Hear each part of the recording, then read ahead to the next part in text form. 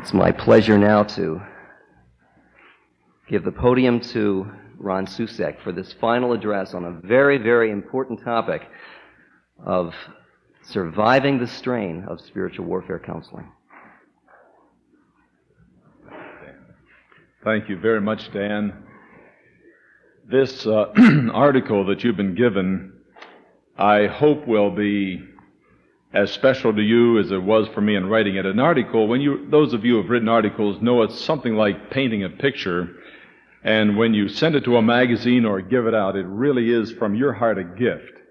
And I hope that you'll get a loan sometime in the next couple of days. It won't take you long to read it, but I hope that you would read it alone with the Holy Spirit, and I hope that it will just be a very special encouragement to those of you who are engaged in intercession, engaged in some of the battles and struggles we've talked about in this week.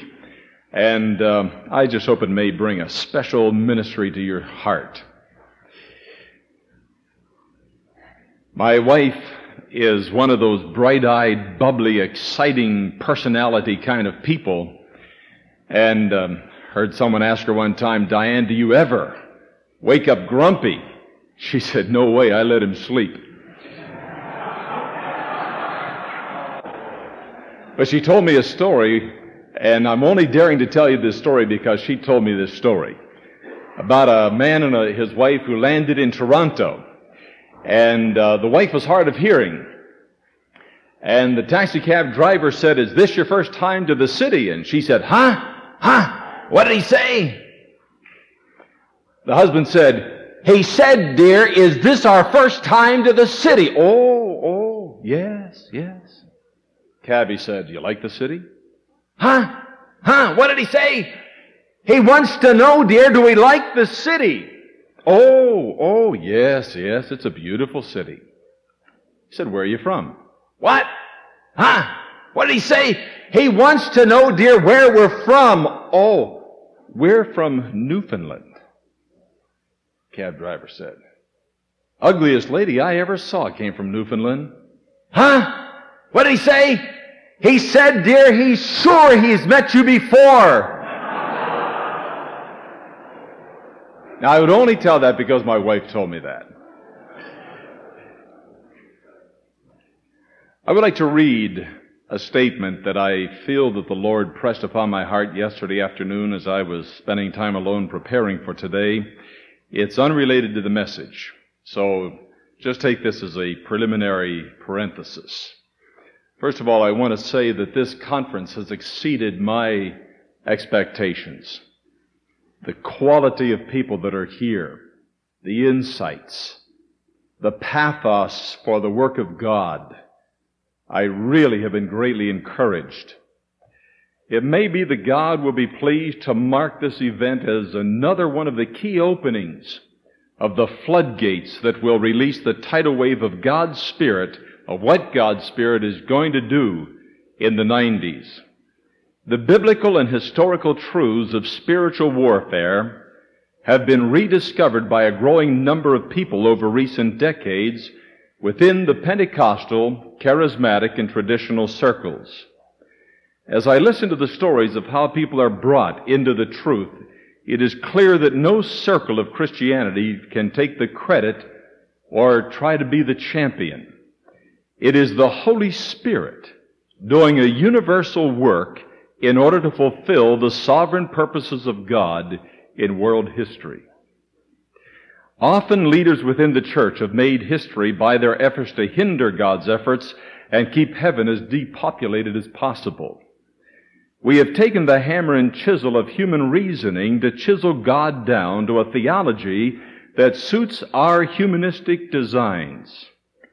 We have shut our eyes to the theology of God revealed in the Bible where it exceeded our limitations and have made martyrs of those who dared to allow God to stretch and shape them according to His theology.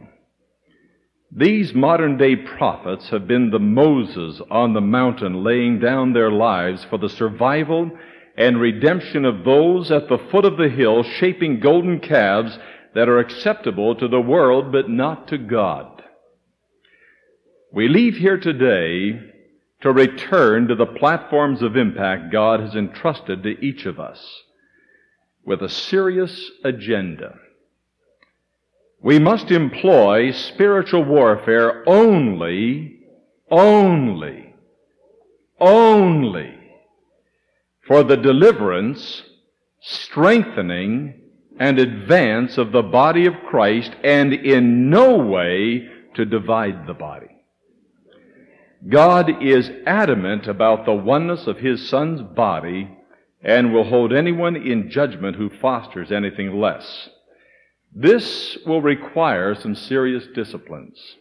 One discipline, a humility that esteems each other better than ourselves, even where we struggle to understand each other doctrinally.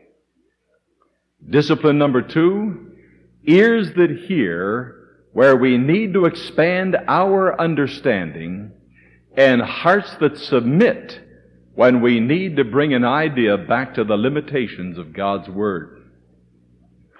We must remember that just because a thing works, that doesn't make it right. Any truth pushed one step too far becomes a non-truth and ultimately does damage. Demons who teach theology, that's a scary phrase, isn't it? But they do that. Demons who teach theology are masters at understating truth, misstating truth, or overstating truth. I praise God for the many times at this conference I heard people humbly say, "Here's something I tried. What do you think about it? Correct me if I'm wrong." I said to Mark last night, one of the healthy features I see at this conference is that we've hit some rubs. And that makes it a worthy conference for us to thrash out some things to protect one another.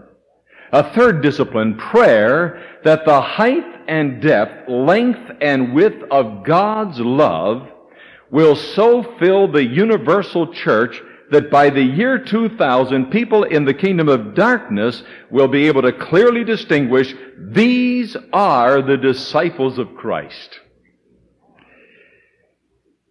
History will record us either as the Peter who in fleshly effort to serve Christ sank helplessly in a storm-tossed sea, or the Peter who in the power of the Holy Spirit and truth saw nearly 3,000 people converted in one day, launching the era of the church.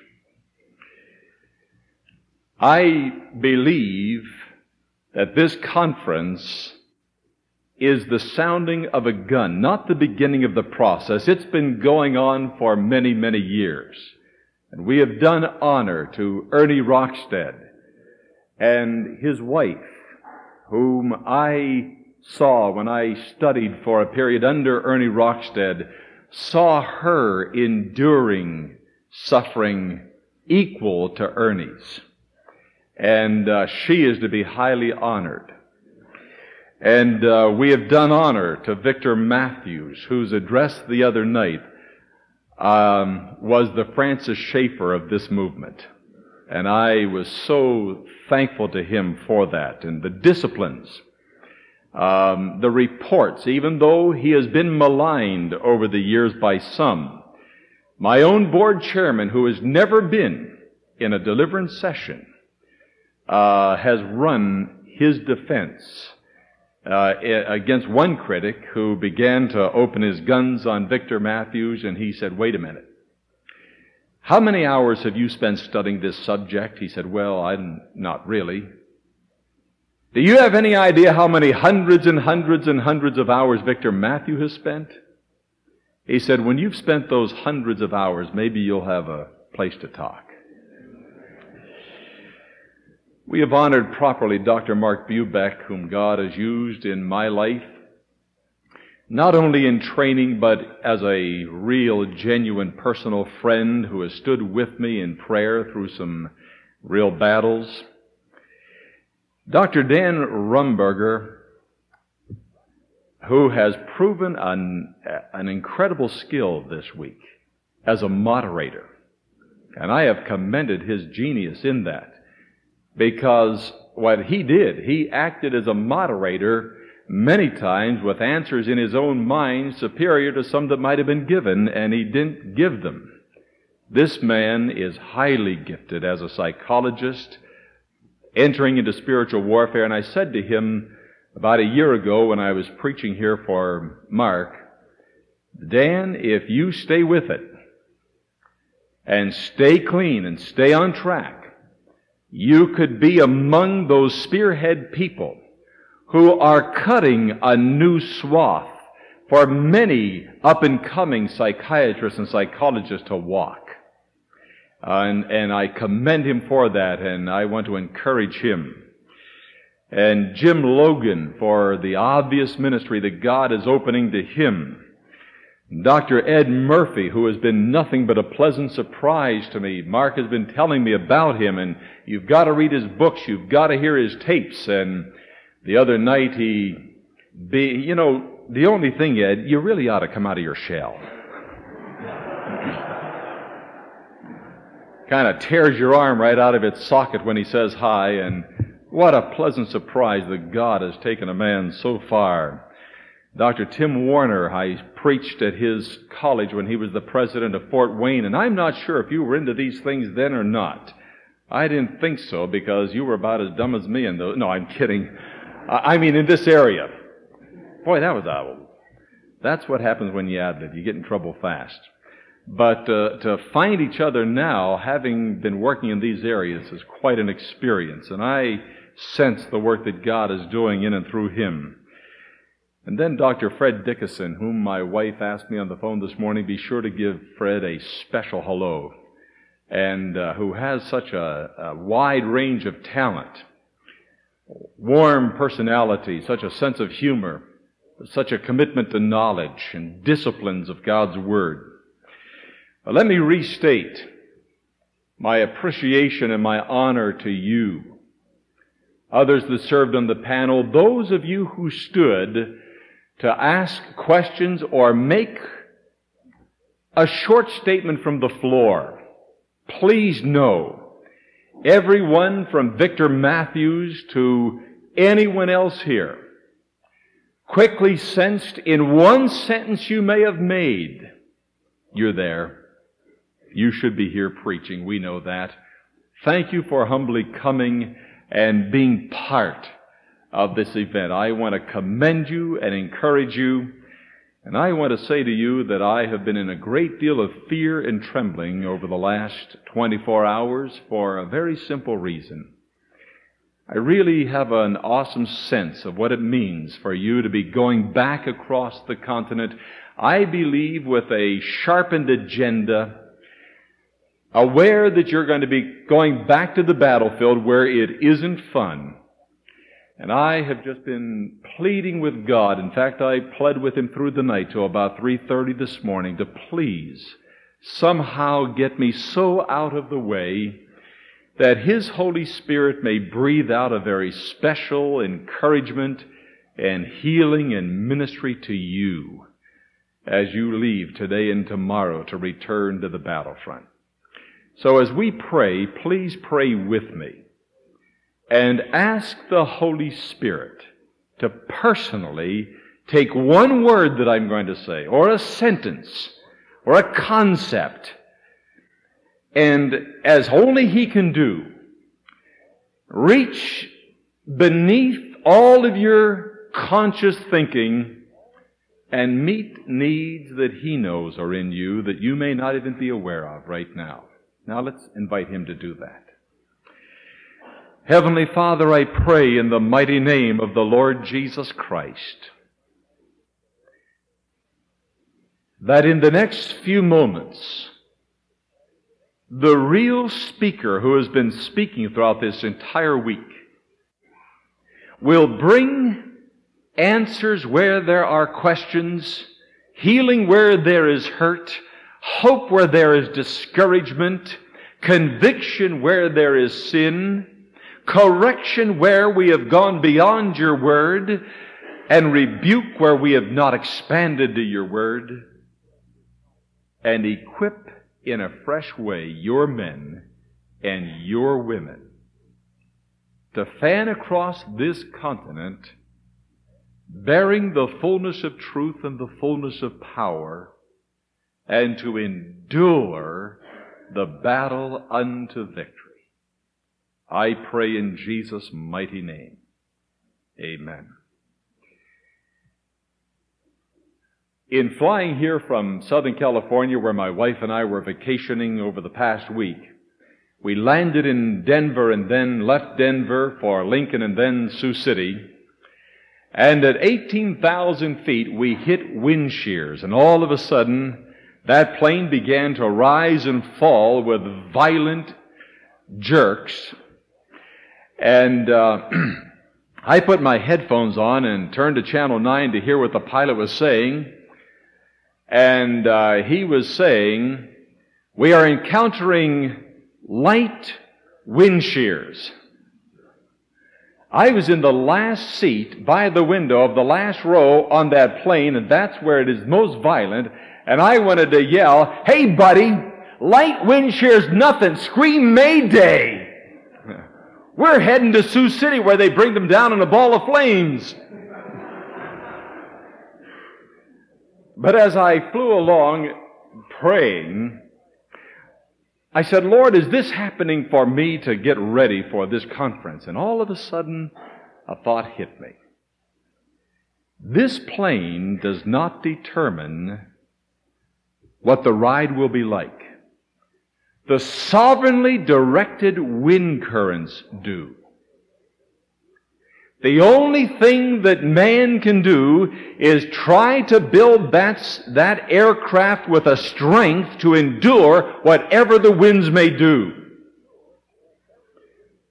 That's exactly what you face, whether you are working in evangelism, in revival, in pastoring, or dealing with all the intricate levels we've been talking about this week. You do not determine the storm. God created Lucifer. God created every authority and power, and He created every battle that we are dealing with. It is God's sovereign wind shears that He is allowing for His purposes. But while you cannot determine what the wind will be like, you don't know what your next storm will be, you don't know who God is sending your way. If we thought we wrestled some tough issues in the last few days, wait till you get home and God has another one ready for you that may go beyond anything you have ever seen or heard discussed here at this conference. We don't determine the storm, but we do have upon us a command to get ourselves strong enough to endure every storm. I don't know the percentages of this, but I'm going to guess that probably only 5% or less of airplane crashes are caused by storms or the weather in any way. I would guess that at least 95% or more of all airline crashes are either because of pilot error or structural defect.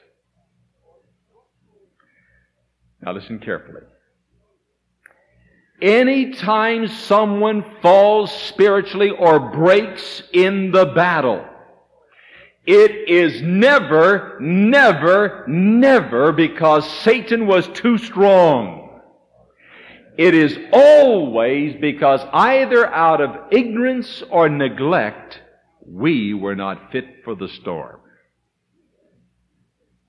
But everything we need to be fit has been fully supplied through the Lord Jesus Christ.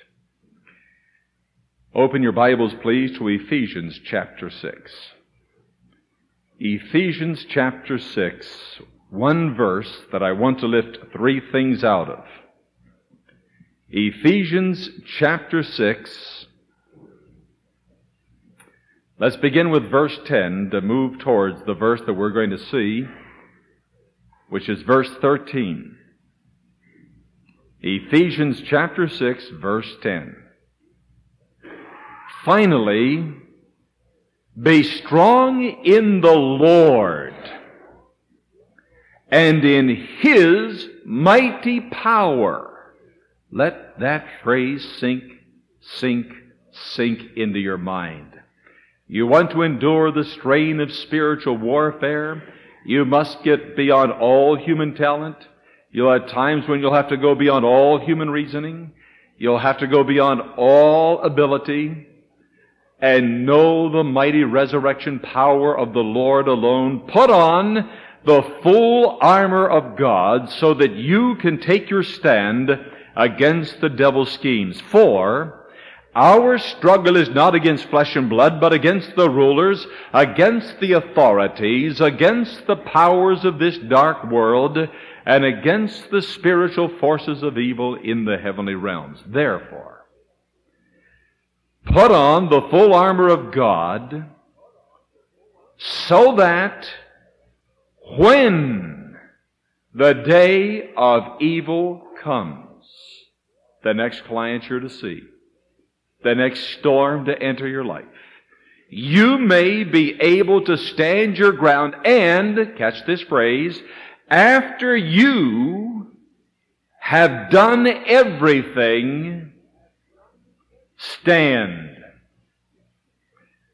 The three things that I want you to see. When the evil day comes, after you have done everything, and stand firm.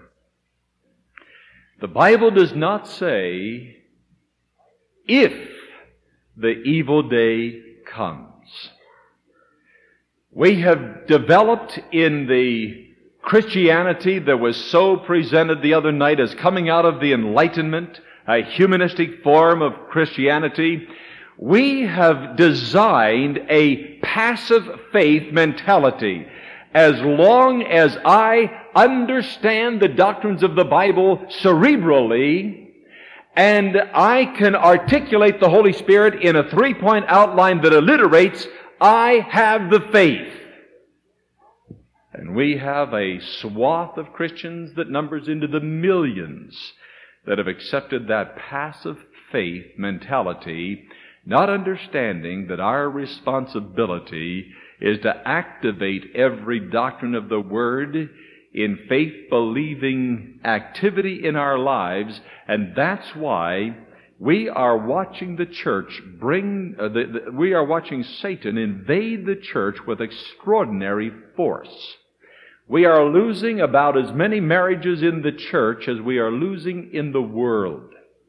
And it's primarily because of this passive faith mentality that has not trained the church to be aware that the Scriptures say, when the evil day comes, it's going to come.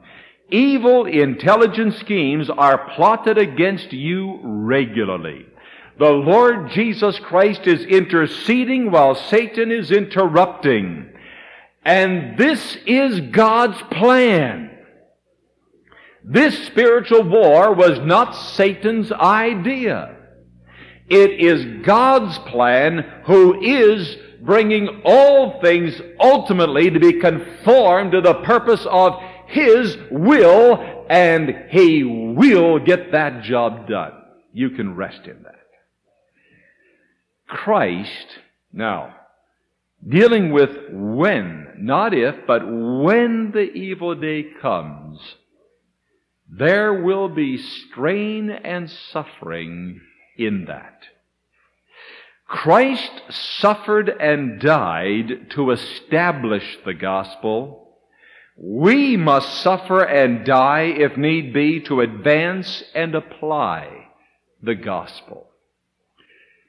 By the way, everything that we said this week is nothing but applying the same basic, simple gospel that I preach in crusades as an evangelist on deeper levels of human need.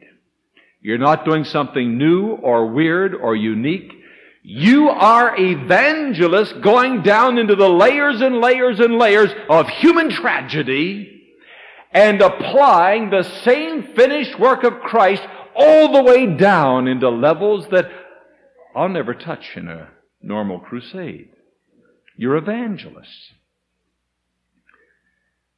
Turn to 2 Corinthians chapter 1, verses 3 to 5.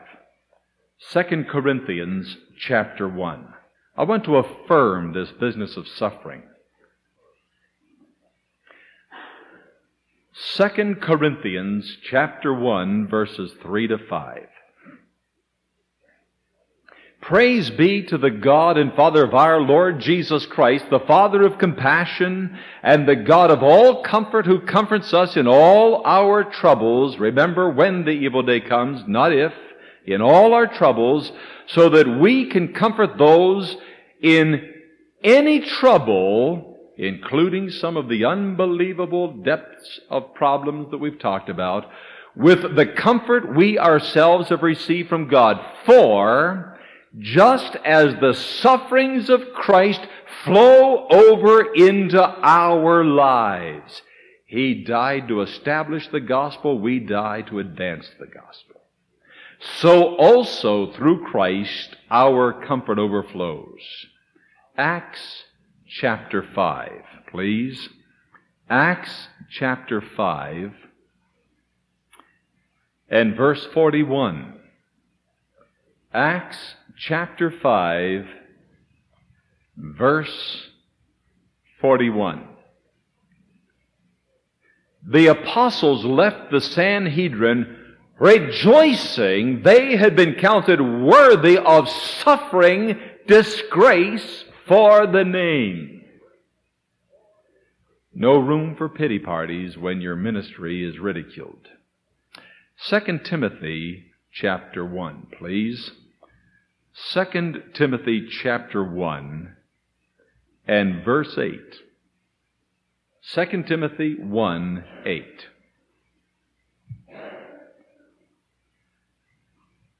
2 Timothy chapter 1, verse 8.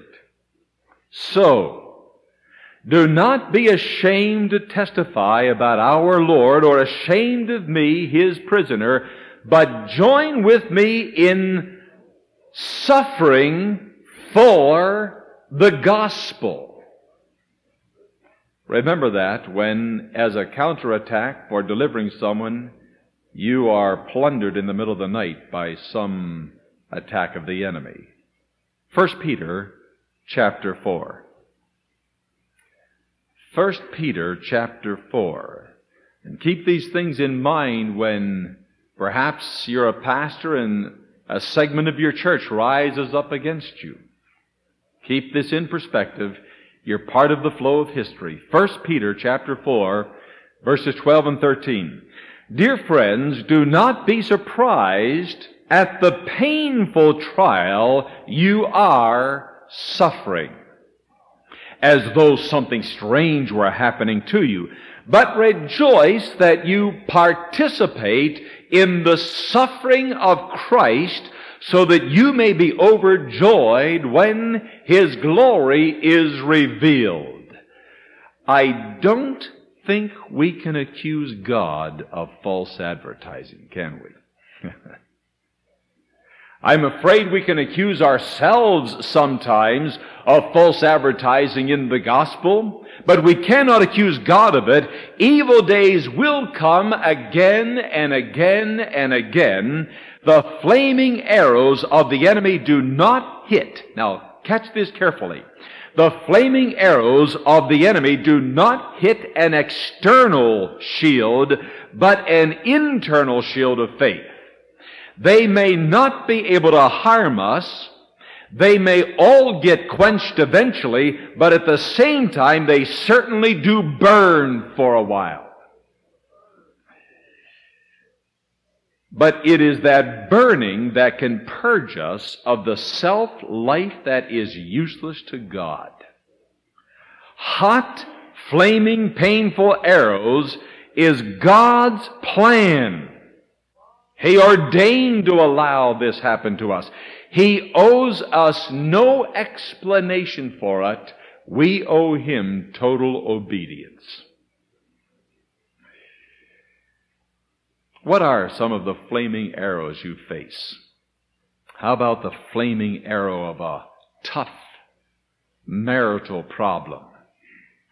Could God remove it for you immediately? Yes. Why doesn't He? None of your business. Just keep submitting. Just learn to be a servant to your husband or your wife even when they don't appreciate it. That's exactly what Christ was to you and me when we were His enemies. You know what it's like perhaps to come home from a deliverance session and you're feeling like God's Superman with a ray gun. And you announce to your wife, "Honey, I cast out a demon today." And she says, "Attaboy, big boy, now see if you can carry out the garbage."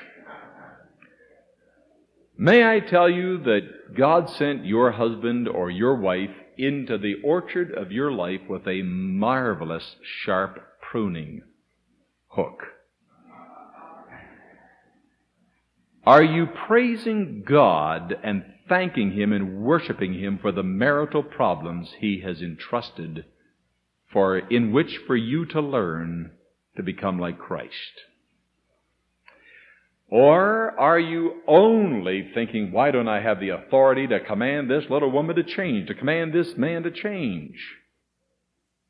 It's because God may be trying to do deeper things in you and there's no other way to you. Job had marital difficulties. How fun is it to come home from a counseling session and have your wife say, "Why don't you curse God and die?" Abraham had marital difficulties, a wife that led him into a sin that we are suffering to this day. Abigail had a brute of a beast for a husband in Nabal, but would not permit David to kill him. She said, "David, don't you go to the throne with the blood of this fool on your hands." David had a handful of trouble with Bathsheba after he married her. God sent your mate to be one of the key ways He's going to work with you to keep you in the midst of your ministry of spiritual warfare when you are standing before some awesome power and you have an overwhelming victory, or wherever that applies in your pastoral work, counseling work, or whatever it may be. God must remind us again and again, stay prostrate with our focus and our glory and our whole sense of well-being must be only in Christ and Him crucified in His finished work, not in how great the power was in you for a certain situation. Now, that's not an easy focus to keep at times. A second flaming arrow that you may face: the pain of unthankfulness and misrepresentation.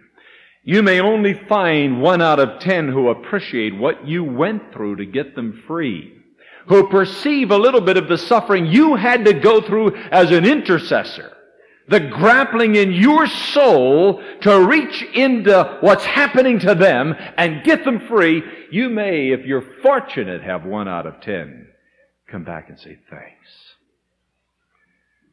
Others may go out to destroy your credibility. Like the teenage girl that I had not even hardly mentioned the demonic to her, although she was totally destroying her life and was there by her mother's request, and I gently approached the subject, and she went straight to the high school guidance counselor to tell her, "That man over there is telling me I got demons." It does great things for your reputation. You may face the flaming arrow after you have stood in the face of the enemy. You have called down fire from the mountain. You have perhaps spoken at conventions, and all of a sudden you come under severe depression and doubt. You may find a heavy blanket cast over your heart at times that causes you to feel God left the universe, locked the door behind Him, and forgot your name. Do you know who experienced that? Quite often, Charles Haddon Spurgeon, whom you read again and again to lift your soul. The Puritans called it the Desertions of God. One of the finest books you can read is The Genius of Puritan Theology. Times when God will entrust His choice servants with a seeming overwhelming defeat at the hands of the enemy. You may have to face the flaming arrow of self-pity and anger. Why is it that I can bring supernatural help to others and God will not send someone to deliver me from my crisis? I'll fix God. I'll stop helping people. Or, why is it I'm doing everything right?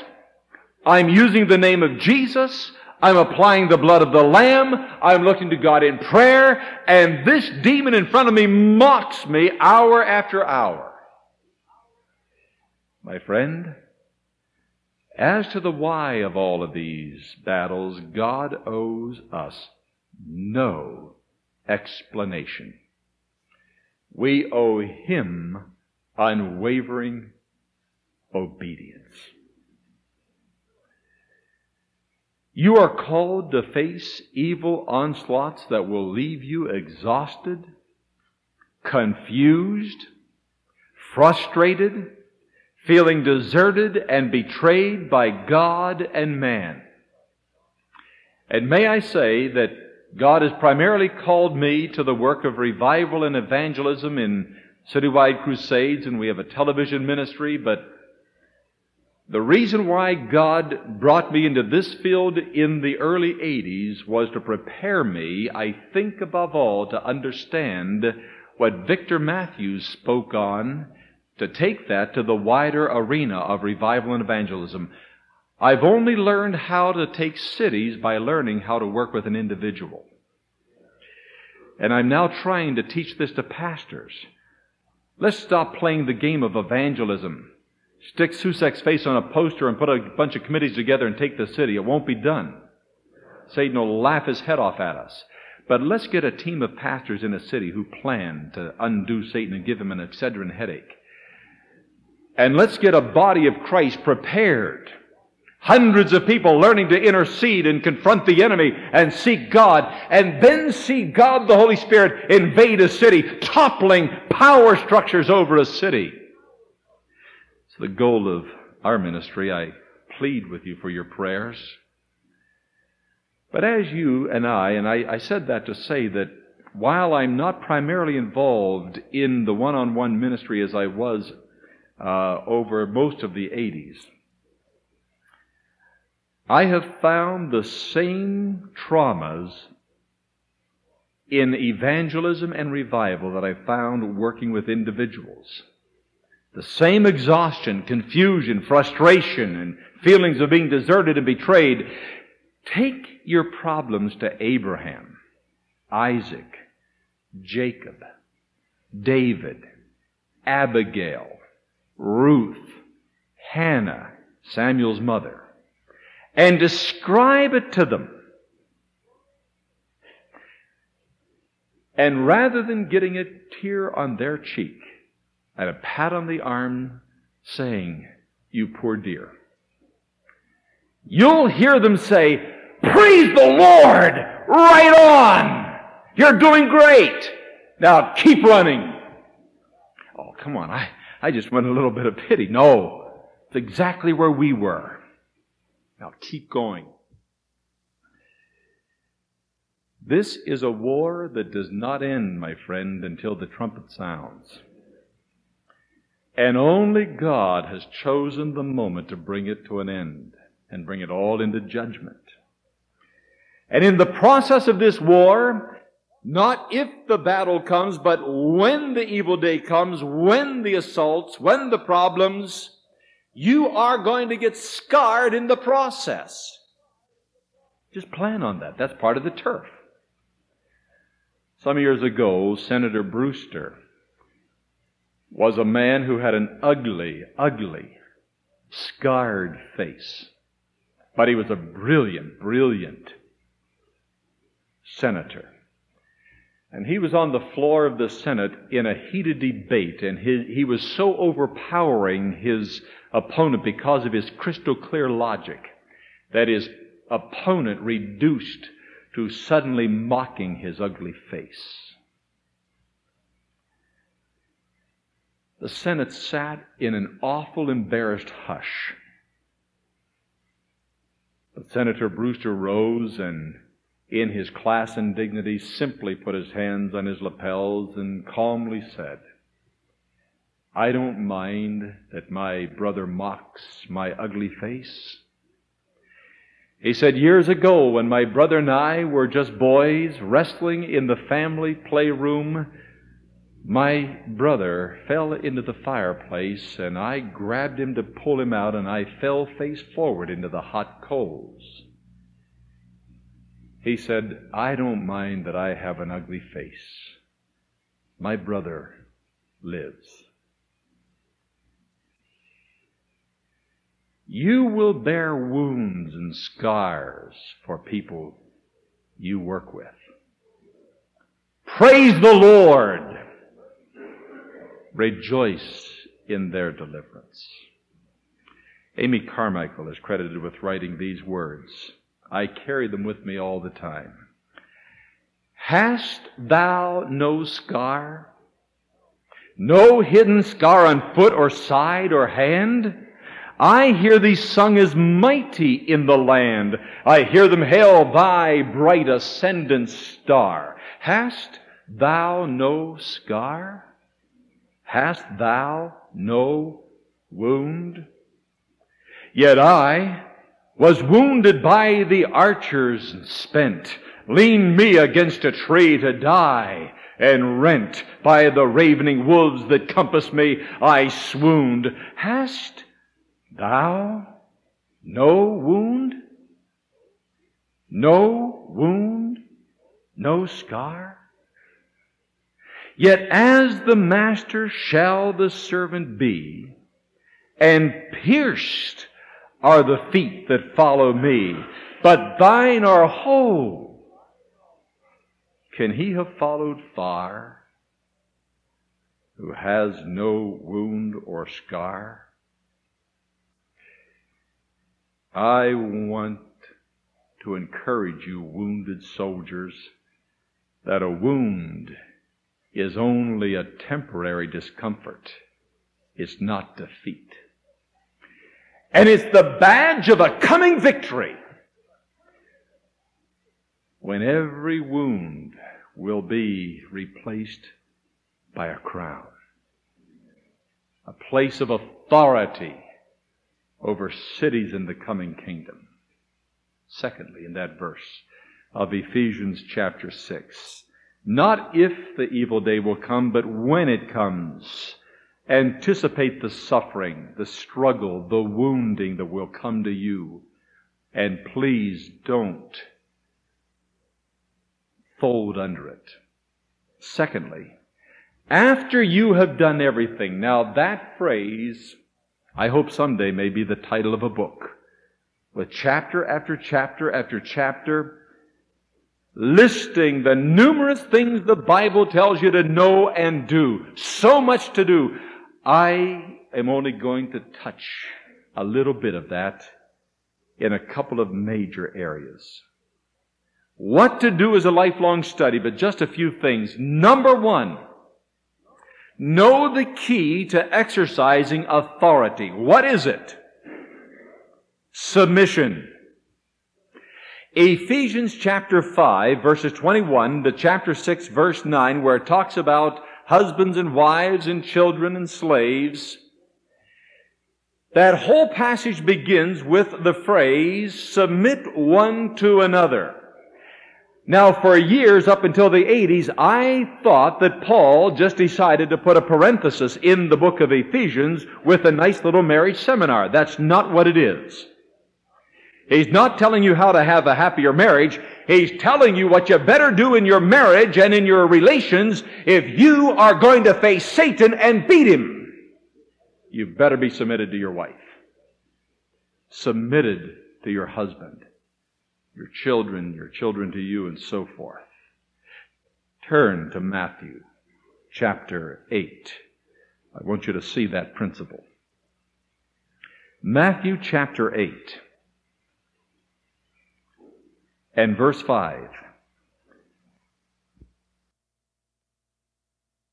God unmasks an area where I am not submitted. So why should a demon have to listen to me? I haven't listened to Christ. For I myself am a man under authority with soldiers under me. I tell this one, go, and he goes, and that one, come, and he comes. I say to this servant, do this, and he does it. When Jesus heard this, he was astonished and said to those following him, I tell you the truth, I have not found anyone in Israel with such great, what's the word? Isn't it interesting that Jesus equates faith with a proper understanding of authority and submission? Learn that one of the basic laws of exercising authority and breaking the works of the enemy is submitting to authority, and not as a maverick only saying, I'm submitted to God, but submitting to a wife. Submitting, are you ready for this? To unfairness and injustice when it's the will of God to have it in your life. Did not Jesus submit to unfairness and injustice without whispering a word of self-defense? You want to be prepared to stand before Satan and break his power? Submit in those areas where the thought of submitting brings a bit of a rage to your heart. My secretary, my pastor's here with me this week, Bill Mummert, and his wife is my executive secretary here in the States. And one day, some years ago, she said, Ron, do I have as much authority as Bill? And here is my answer. Knowing how submitted you are to him, yes, you do.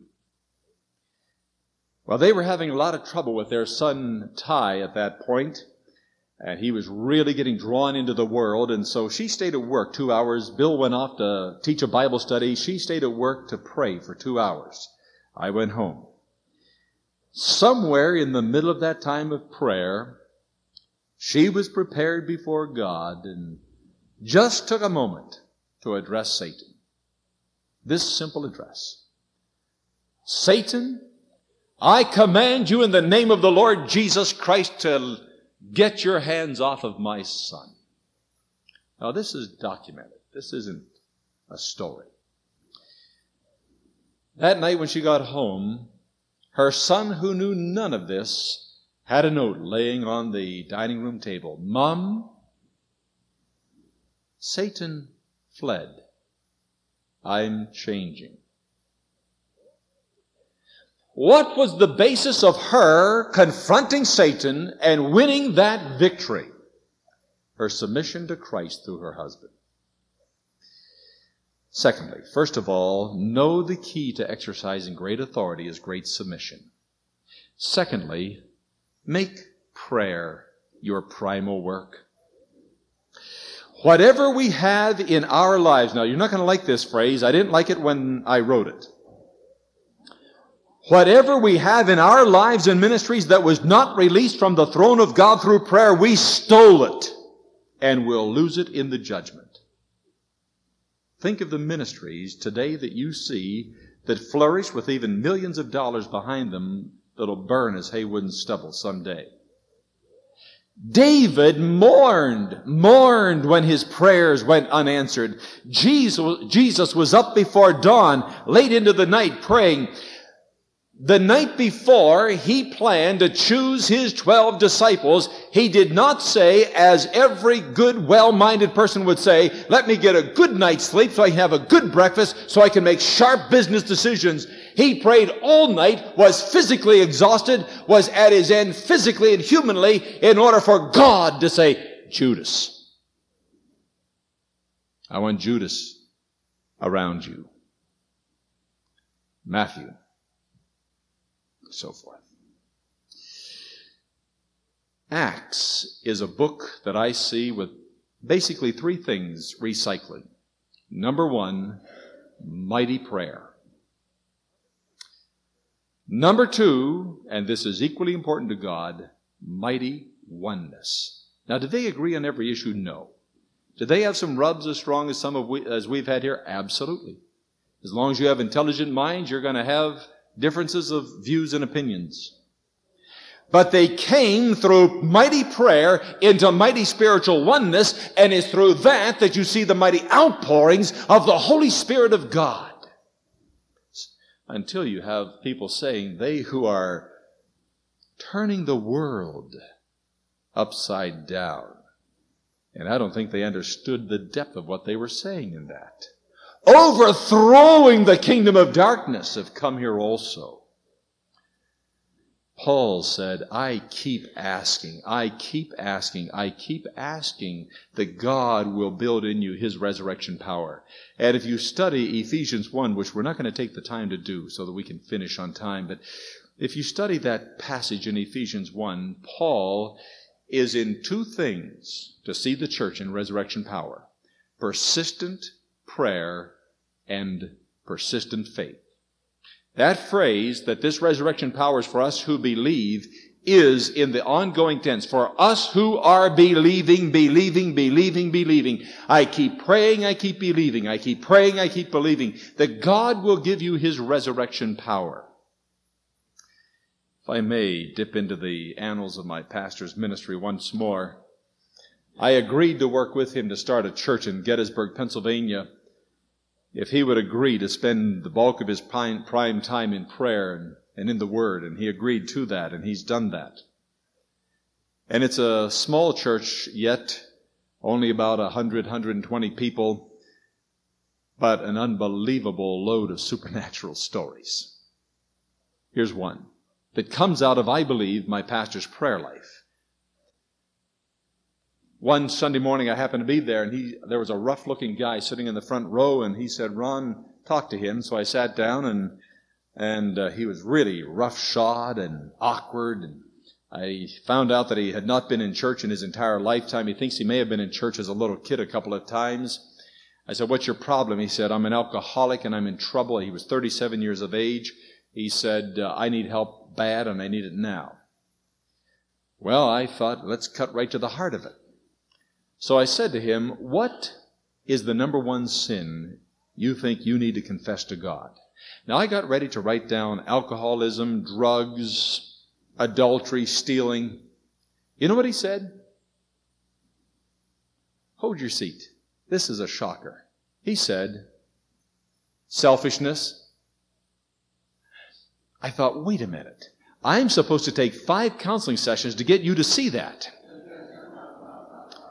The Holy Spirit is an incredible counselor who cuts through as we are engaged in persistent, believing prayer.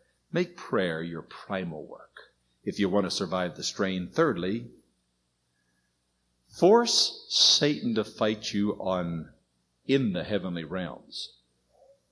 Now, Satan always wants to pull you down on a flesh and blood level, a circumstantial level, an emotional level, a situational level. Turn in your Bibles to Zechariah chapter 3.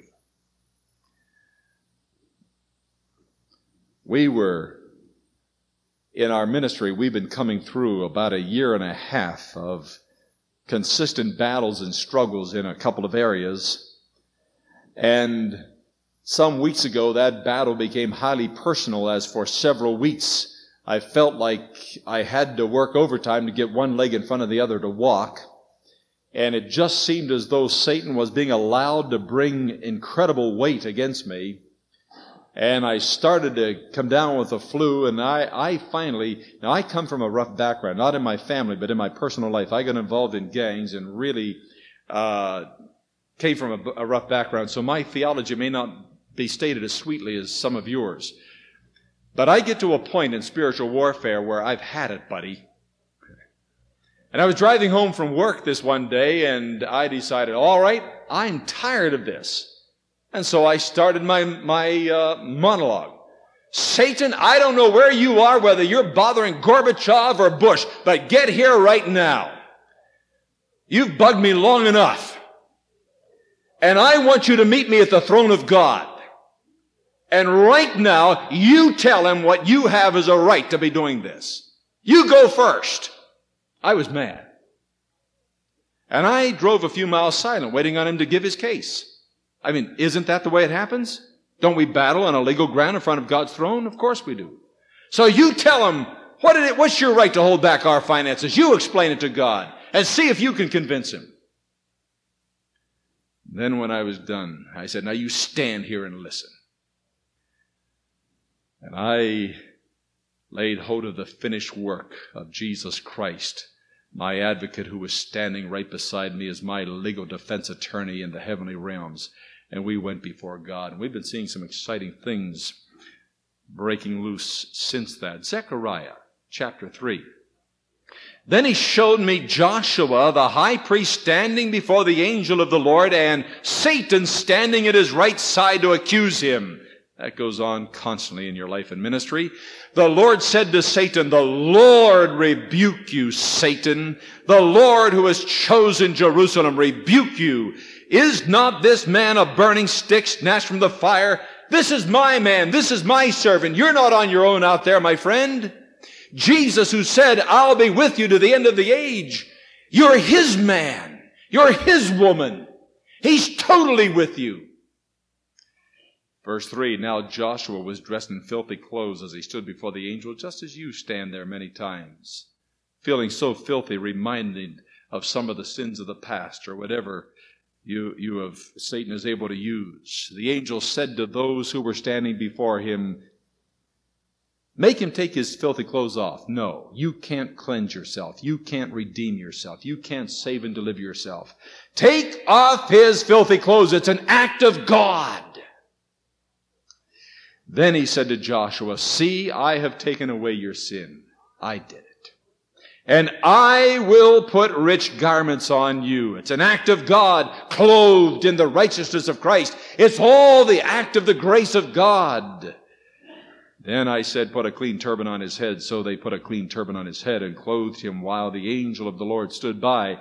The angel of the Lord gave this charge to Joshua. "This is what the Lord says, Almighty says, if you walk in my ways," now I've made you clean. I took off your filthy clothes. I've made you clean. "Keep my requirements. Then you will," look at it.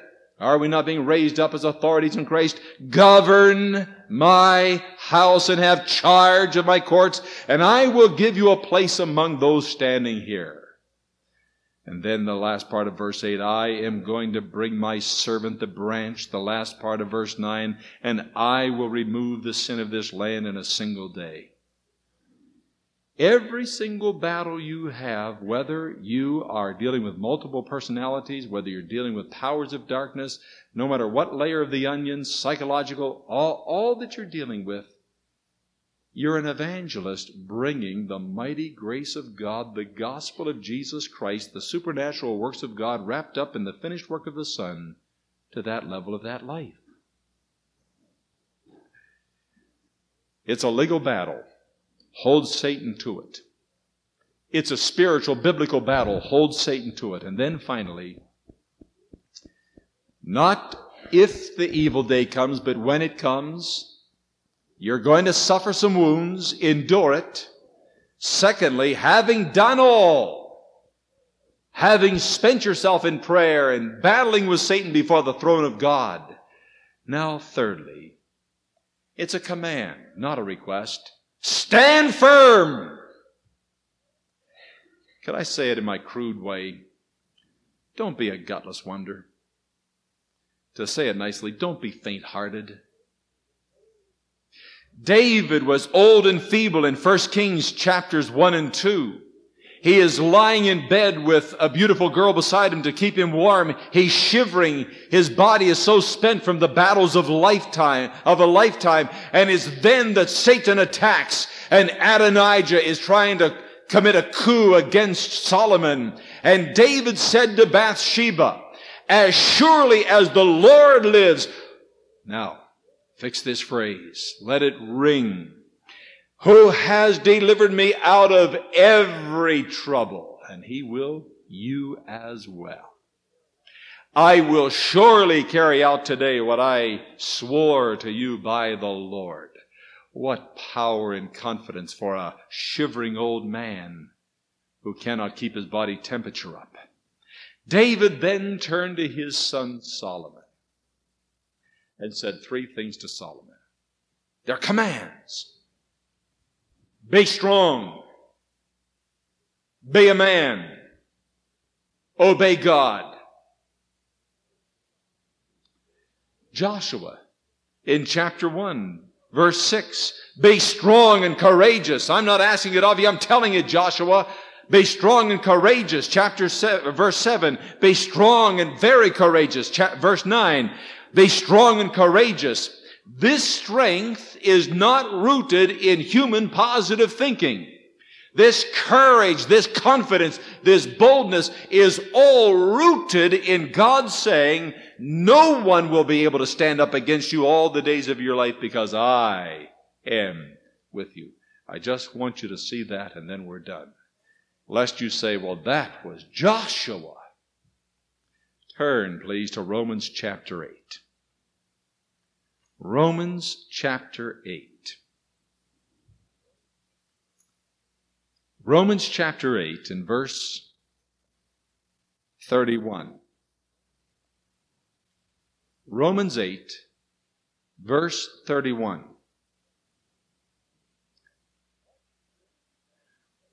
What then shall we say in response to this? If God is for us, who can be against us? He who did not spare his own son, but gave him up for us all. There it is, the ultimate of ultimate. The ultimate that you have to bring to any life is the finished work of Jesus Christ and the mercy and grace and power of God released through that. But gave him up for us all, how will he not also along with him graciously give us all things? David, the God who has delivered me from all my troubles. Joshua, no one will stand against you. Christian worker in this age of coming perhaps to the end of the age, when Satan will raise up in greater fury than ever, all things are available to you. Turn to 2 Corinthians chapter 1. I'm trying to affirm to you that you have the same claim on God that Joshua had, that David had. 2 Corinthians chapter 1, verse 18. But as surely as God is faithful, our message to you is not yes and no. For the Son of God, Jesus Christ, who was preached among you by me and Silas and Timothy, was not yes and no, but in him it has always been yes. For no matter how many promises God has made, they are yes in the finished work of the Lord Jesus Christ, when God in his act and mercy and grace took our filthy clothes off, put on us the garments of the righteousness of Christ, declared us holy and blameless, and bestowed upon us the authority of his Son, and said, go in my promises, in my power, and preach and teach the nations to obey what I have commanded you. Is spiritual warfare a strain? Yes, it is. But think of Jesus Christ, who is the forerunner of your faith. What he went through, you to some degree will have to go through, except dying on the cross in payment for the sins of the world. Come with me to the Garden of Gethsemane, where Jesus Christ said a phrase that we can hardly believe when we first see it. Father, if it be possible, let this cup pass from me. Was he going to be more spineless than the 50 to 100 million martyrs that have died for his name over the last 2,000 years? No. Was he shrinking from the tearing of his flesh? No. There are three reasons, I'm only going to give you one today, that I believe caused him to say, if it be possible, let this cup pass from me. Satan knew he could not afford to let Jesus get to the cross. He knew the Scriptures. I personally believe that Satan called through hell for every power that he has there, called around the planet, and gather together all of the energy and intelligence and power of spiritual darkness that he has at his command. And in the garden, as Jesus came before the Father, I believe personally, while I cannot proof text it, I believe that Satan, knowing he could not afford Jesus going to the cross, poured upon Jesus every ounce of energy of hell in one instant of time, and all that he could get was sweat breaking through, blood breaking through his pores, and the phrase, "If it be possible, let this cup pass." But then the resounding victory, "Thy will be done." The cross was almost the after effect of what I think was the real war in the garden. Then, because Jesus obeyed the Father despite the strain and confusion and darkness of that moment, there came perhaps a shout from heaven like this: "Jesus, my Son, come forth!" And all the energy of the Holy Spirit infused the dead body of Christ. And all the demons were powerless as he rose in power and authority. Yes, you'll have your Gethsemane. It never ends there. Endure even though the strain may inflict some wounds and even shed some blood. But always it's followed with the clothing of resurrection power and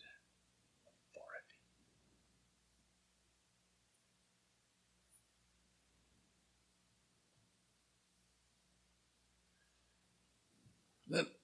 Let's bow together. Somehow, as Ron Susek was bringing this closing challenge, the Holy Spirit brought a very familiar text and just kind of burned it into my heart afresh. I can. Would you say that in unison? I can. I can do all things. Say it. I can do all things. I can do spiritual warfare. I can do spiritual warfare through Him who strengthens me. Through Him who strengthens me. Dear, precious, wonderful, almighty God, how wonderful to worship Him who is almighty and who's brought the almightiness and wonder of your person and work to us through your Son, who in the wonder of salvation has united us by the power of the Holy Spirit with Himself. We can do all things through Christ who strengthens us. We need to go into the battle in that confidence and hope. Seal to our hearts what you've been saying in this conference in a most wonderful way. Encourage every participant. Help us to stand in that mighty truth. If God is for us, who can be against us? We rejoice in that. Teach us to lay hold of it. And when the battle is raging and we are numb with the impact of the war, help us to just stand quietly, confidently in the infinite God who never fails us. Through Jesus Christ our Lord, we pray. Amen.